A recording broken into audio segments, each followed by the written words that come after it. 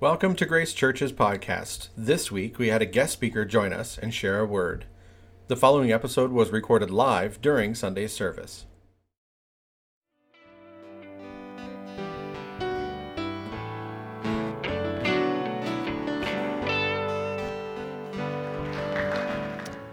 Thank you. It's very good to be here this morning. It's always an honor to be asked to do this.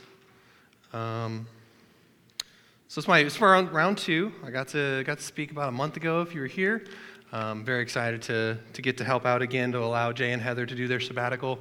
They deserve it. We wanted them to be able to do it smoothly, so it's my pleasure to step in and help out where I can.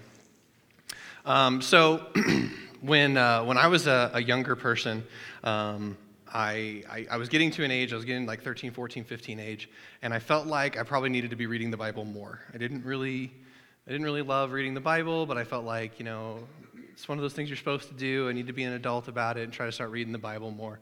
So I was kind of trudging through and reading the Bible, and I came across the book of Ecclesiastes. And this was like early 2000s, and like being goth and emo was super in, and I was just like, this is an awesome book. I was just like, it's super metal, like there's no point to anything, there's nothing new under the sun, Solomon's this wise guy who's like always 2 steps ahead of everybody. And so I got really into the book of Ecclesiastes. I thought wisdom was like the coolest thing ever.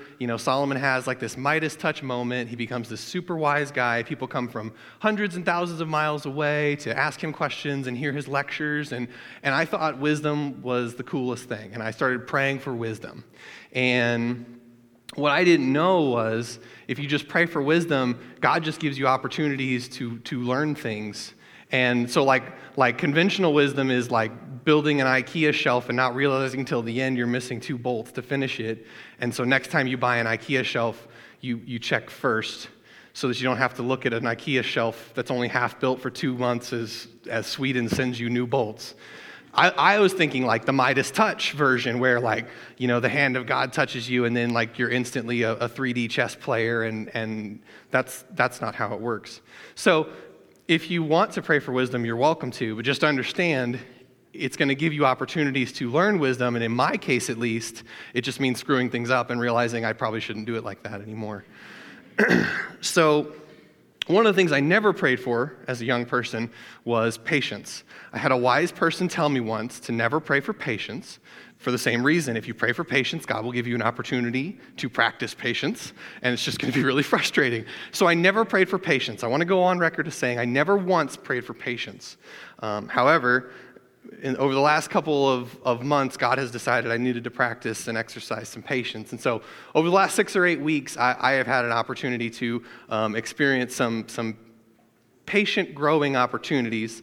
And I want to talk a little bit about that today. I want to go on record as saying I have no right to stand up here and tell you to be patient.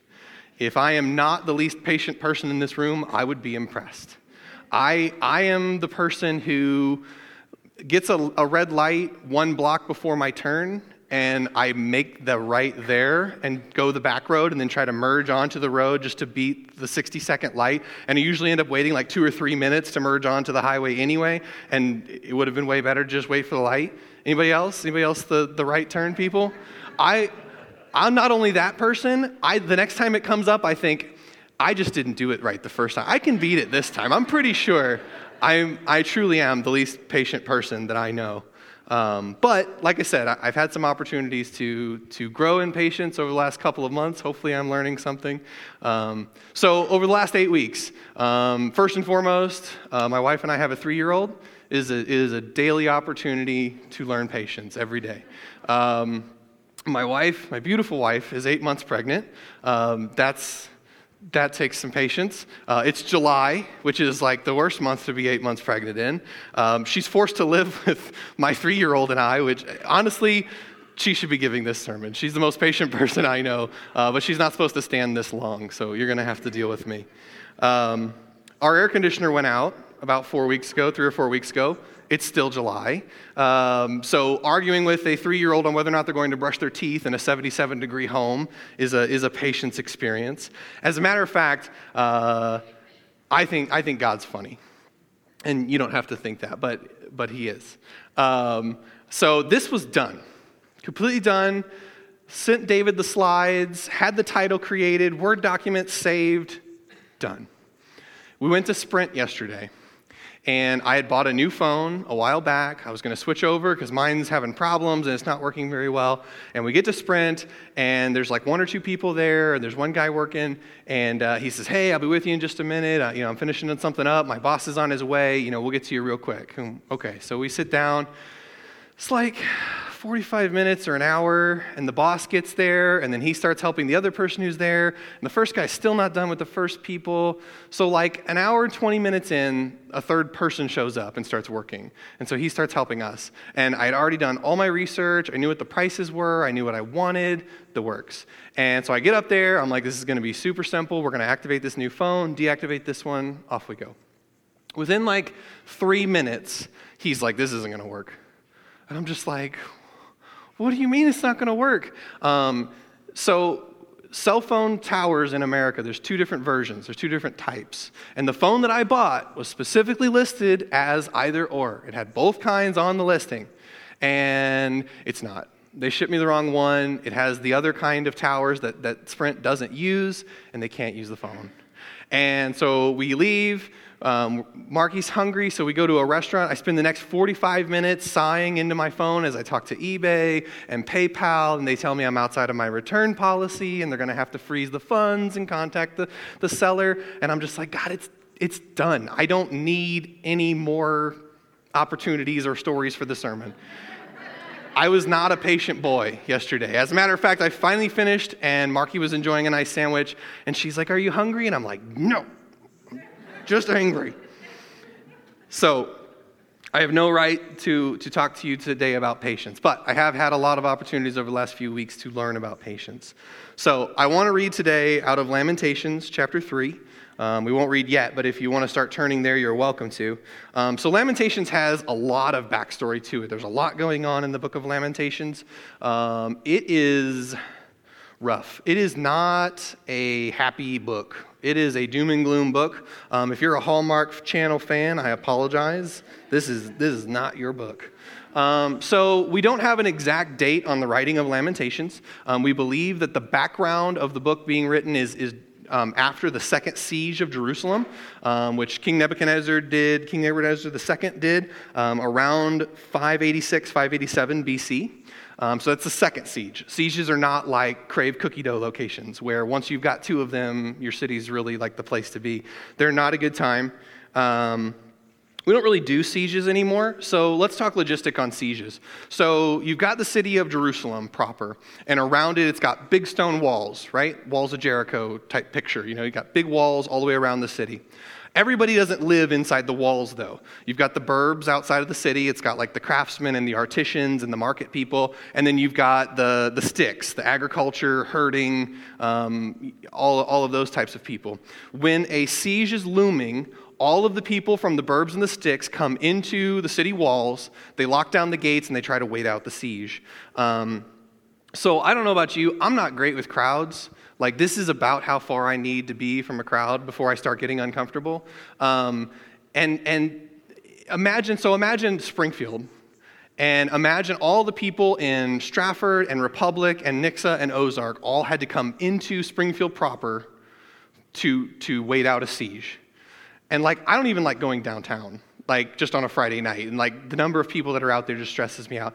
Imagine everybody from the surrounding area coming into the city walls, not just to put their name in at Cheddar's for lunch, but to live, right? For weeks and months. And the hotels are full. They start putting up tents to house people. The bus station is packed full of people. Everybody's trying to get to the same places. It's just a total mess. And we're talking about living in this kind of condition for survival, not because they want to or they need to, but they have to. There's no other options. And so Jerusalem's not in a great spot during the siege.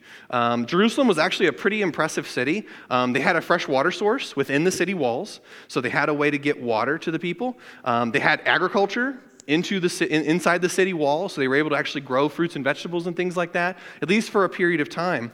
But You think about that type of condition, and eventually the first siege of Jerusalem lasted 3 years. I mean, they were running out of food.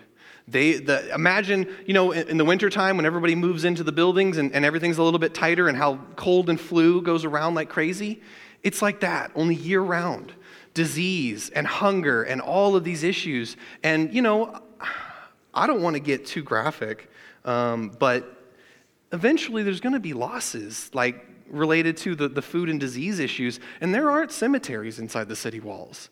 They were literally heaving bodies over the walls because they didn't know what else to do with them. Imagine being Babylon and watching bodies being tossed over the walls as the great city of God crumbles before your eyes. I mean, these were dark times. In Jeremiah, we see some of the horrible fulfillment of some of the prophecies of Jeremiah. In Jeremiah 24, he said, "I will send the sword, famine, and plague against them until they are destroyed from the land I gave them and their ancestors." In 9:22, he says, "Dead bodies will lie like dung on the open field, like cut grain behind the reaper with no one to gather them." I mean, I've listened to metal albums with more optimism than that. It's brutal. It's a really bad situation. And so this is where the writer of Lamentations is whenever he writes what we're going to read out of Lamentations 3. We're going to start in verse 13 of chapter 3. "He pierced my heart with arrows from his quiver.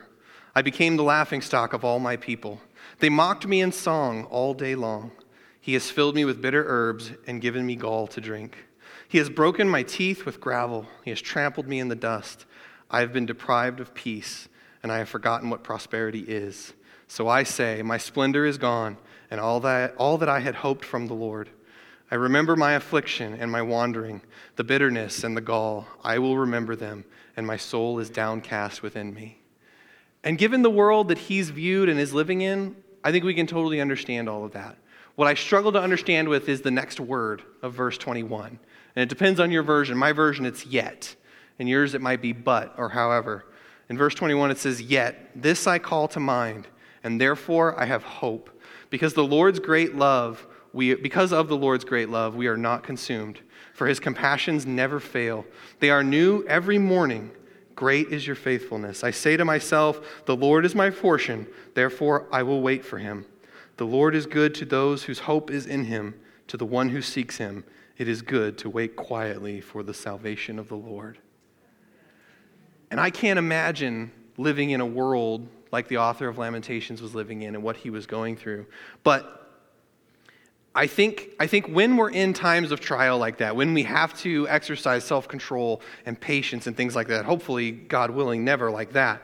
But in our own lives, when we deal with those times, I think we have to ask ourselves a question when we experience trials. And it's, what do you believe about God? Who do you believe that he is? Because when you're in a time of trial, you can think that God's an old man in the sky asleep in his rocker, and he's completely unaware of what you're going through. You can think of him as a malevolent child with a magnifying glass watching the ants of earth burn. Or you can think of him as a parent who simply has to help his children walk through difficult times so that when they come out on the other side, they're better for it. I've met people who seriously believe each of those versions of God. And in this day and age, you can believe anything you want. Whatever you believe in, there's something to support it. If you believe the way to solve global warming is to flip the flat earth over to the cool side, I'm sure there's a poorly designed website that'll support that for you, if that's what you really want. But if you're in the midst of a struggle, it's really easy to think of God as an old man asleep at the wheel of the world and just completely unaware of what you're going through. It's really easy to think of him as a being that just likes to see the suffering of people. But if you read the same book that I read, I don't think you'll support either of those things. God talks about being our parent and helping us walk through things and helping us grow. And I think that it's interesting. So last time I spoke, I talked a little bit about context and the importance of context and understanding verses in context. And that's why we did a lot of the background that we did on Lamentations. One of the verses I threw out during that was, "For I know the plans I have for you, says the Lord." It comes from Jeremiah 29. And that verse in Jeremiah 29:11 is that chapter is 5 chapters after the verse that I read that said, I'm going to send the sword and famine and plague to run the people out of the land that I gave them. Chapter 29 of Jeremiah was written to the exiles of Babylon. When the siege happened, after the first siege, Nebuchadnezzar and the Babylonians took all of the talented and the beautiful people and took them back to Babylon. They took craftsmen and artisans, and they had them do their crafts to make beautiful products for Babylon, and the money that they would have earned because of that work went to the military effort to expand the kingdom of Babylon. And I want to put that verse into context. We love reading that verse. I think of the embroidery verse. I think of it like on an embroidered throw pillow at my grandma's house. But you see it on inspirational Facebook posts and things like that. For I know the plans I have for you, plans to bring you hope and a future. This is the context of that verse in Jeremiah 29, starting in verse 10. This is what the Lord says. When 70 years are completed for Babylon, I will come to you and fulfill my good promise to bring you back to this place. For I know the plans I have for you, declares the Lord. Plans to prosper you and not to harm you. Plans to give you hope and a future. Then you will call on me and come and pray to me, and I will listen to you. You will seek me and find me when you seek me with all of your heart. I will be found by you, declares the Lord. And I will bring you back from captivity. I will gather you from all the nations and places where I have banished you, declares the Lord, and I will bring you back to the place from which I carried you into exile. So I think what's really interesting, what's very wisely pointed out by the author of Lamentations in the second half of what we read is, when you are going through a time of trial, which obviously Jerusalem's going through a time of trial, but when you're going through that time of trial, all that the author says is that if we just wait to get out the other side, that's where the growth and the victory comes to us. That's when we begin to grow through those experiences. And I don't think that God is unaware of the suffering of people. I don't believe that he is neglecting them and allowing them to suffer because he enjoys it. I think that the reason we go through trials is really complicated. I mean, in the case of Jerusalem, there was a lot of willful disobedience that led to the situation that they were in. That certainly can be us at times. There are consequences for our choices. Sometimes we make bad choices and we then have to deal with those consequences. In Jerusalem's case, God said for 70 years, I'm not going to hear your prayers and I am not going to answer them. I think that sometimes God is preparing us for something that's just beyond where we are right now, that we're unaware of. When we had our first child, Marky went through a pretty rough bout with postpartum depression. It was one of the hardest times we've ever had. And we did not know then the number of people that we would be able to connect and relate to because of that. The number of people that we have talked to over the last 3 or 4 years about postpartum and what it's like to experience that is a huge number. And of course, at the time, we had no idea. But God was preparing us to share that with others and to be able to grow with others through that. And honestly, I just think sometimes God wants us to grow. He's a parent to us. My 3-year-old, he wants mom to cover him up as he goes into bed. So we put him in bed. He asks mom to cover him with the blanket. But he's my son, so he runs like 5 degrees over normal human temperatures. And he immediately kicks the blanket off within a couple of minutes. At some point during the night, he wants the blanket back. And he does not know how. And so he then calls for one of us to come fix it for him. And so I was tired of that. I decided it was time for him to learn to cover himself up with the blanket. So the next night, he gets into bed, and he says, Mom, will you cover me? And I said, nope, today you're going to learn, bud.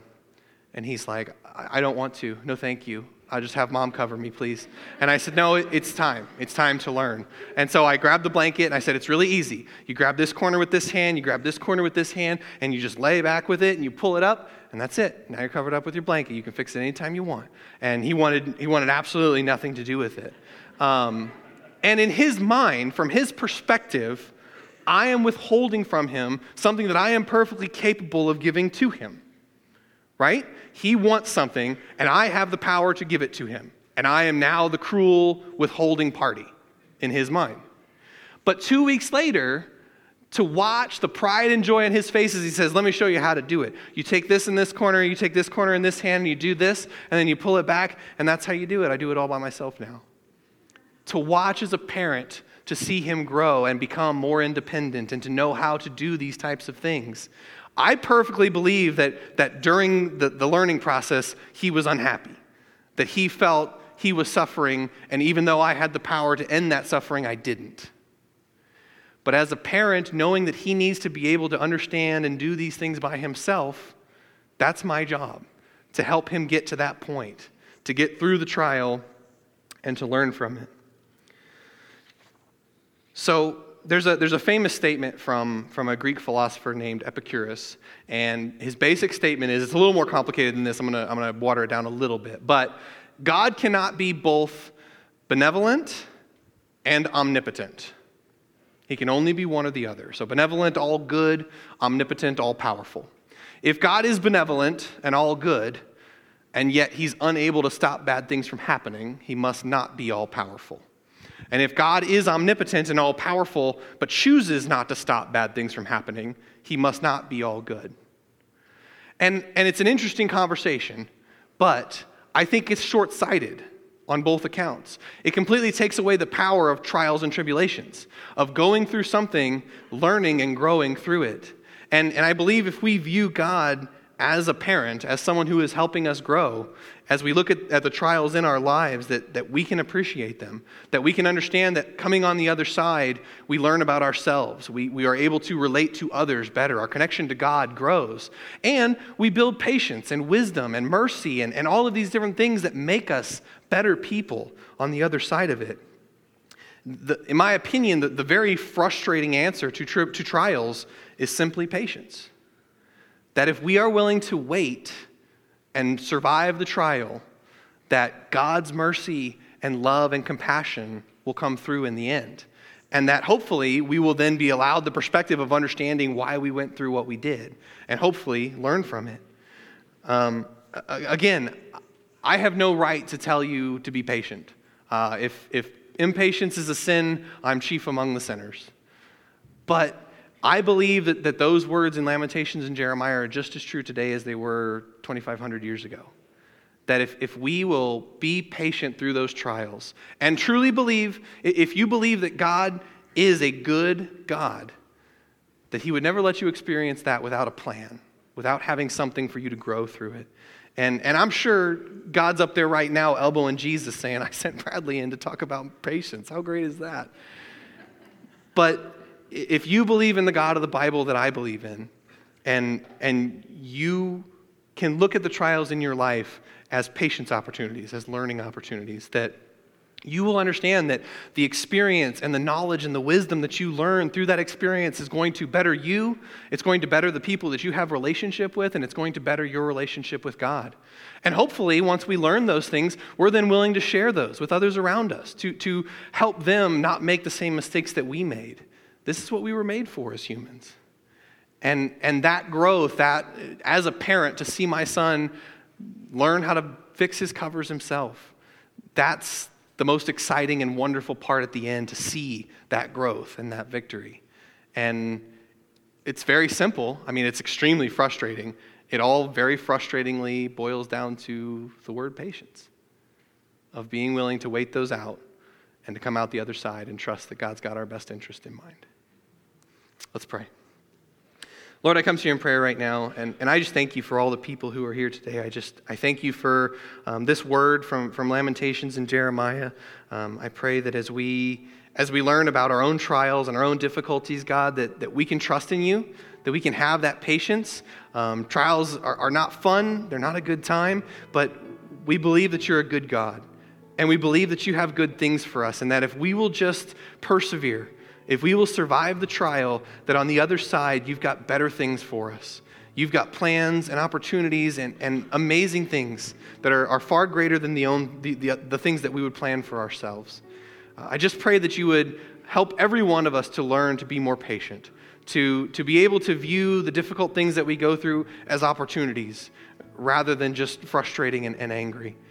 I pray that as we go about our weeks, God, that we would hear your voice and your Holy Spirit, that we would recognize the opportunities that we have, and Paul even says that we should thank you for those trials.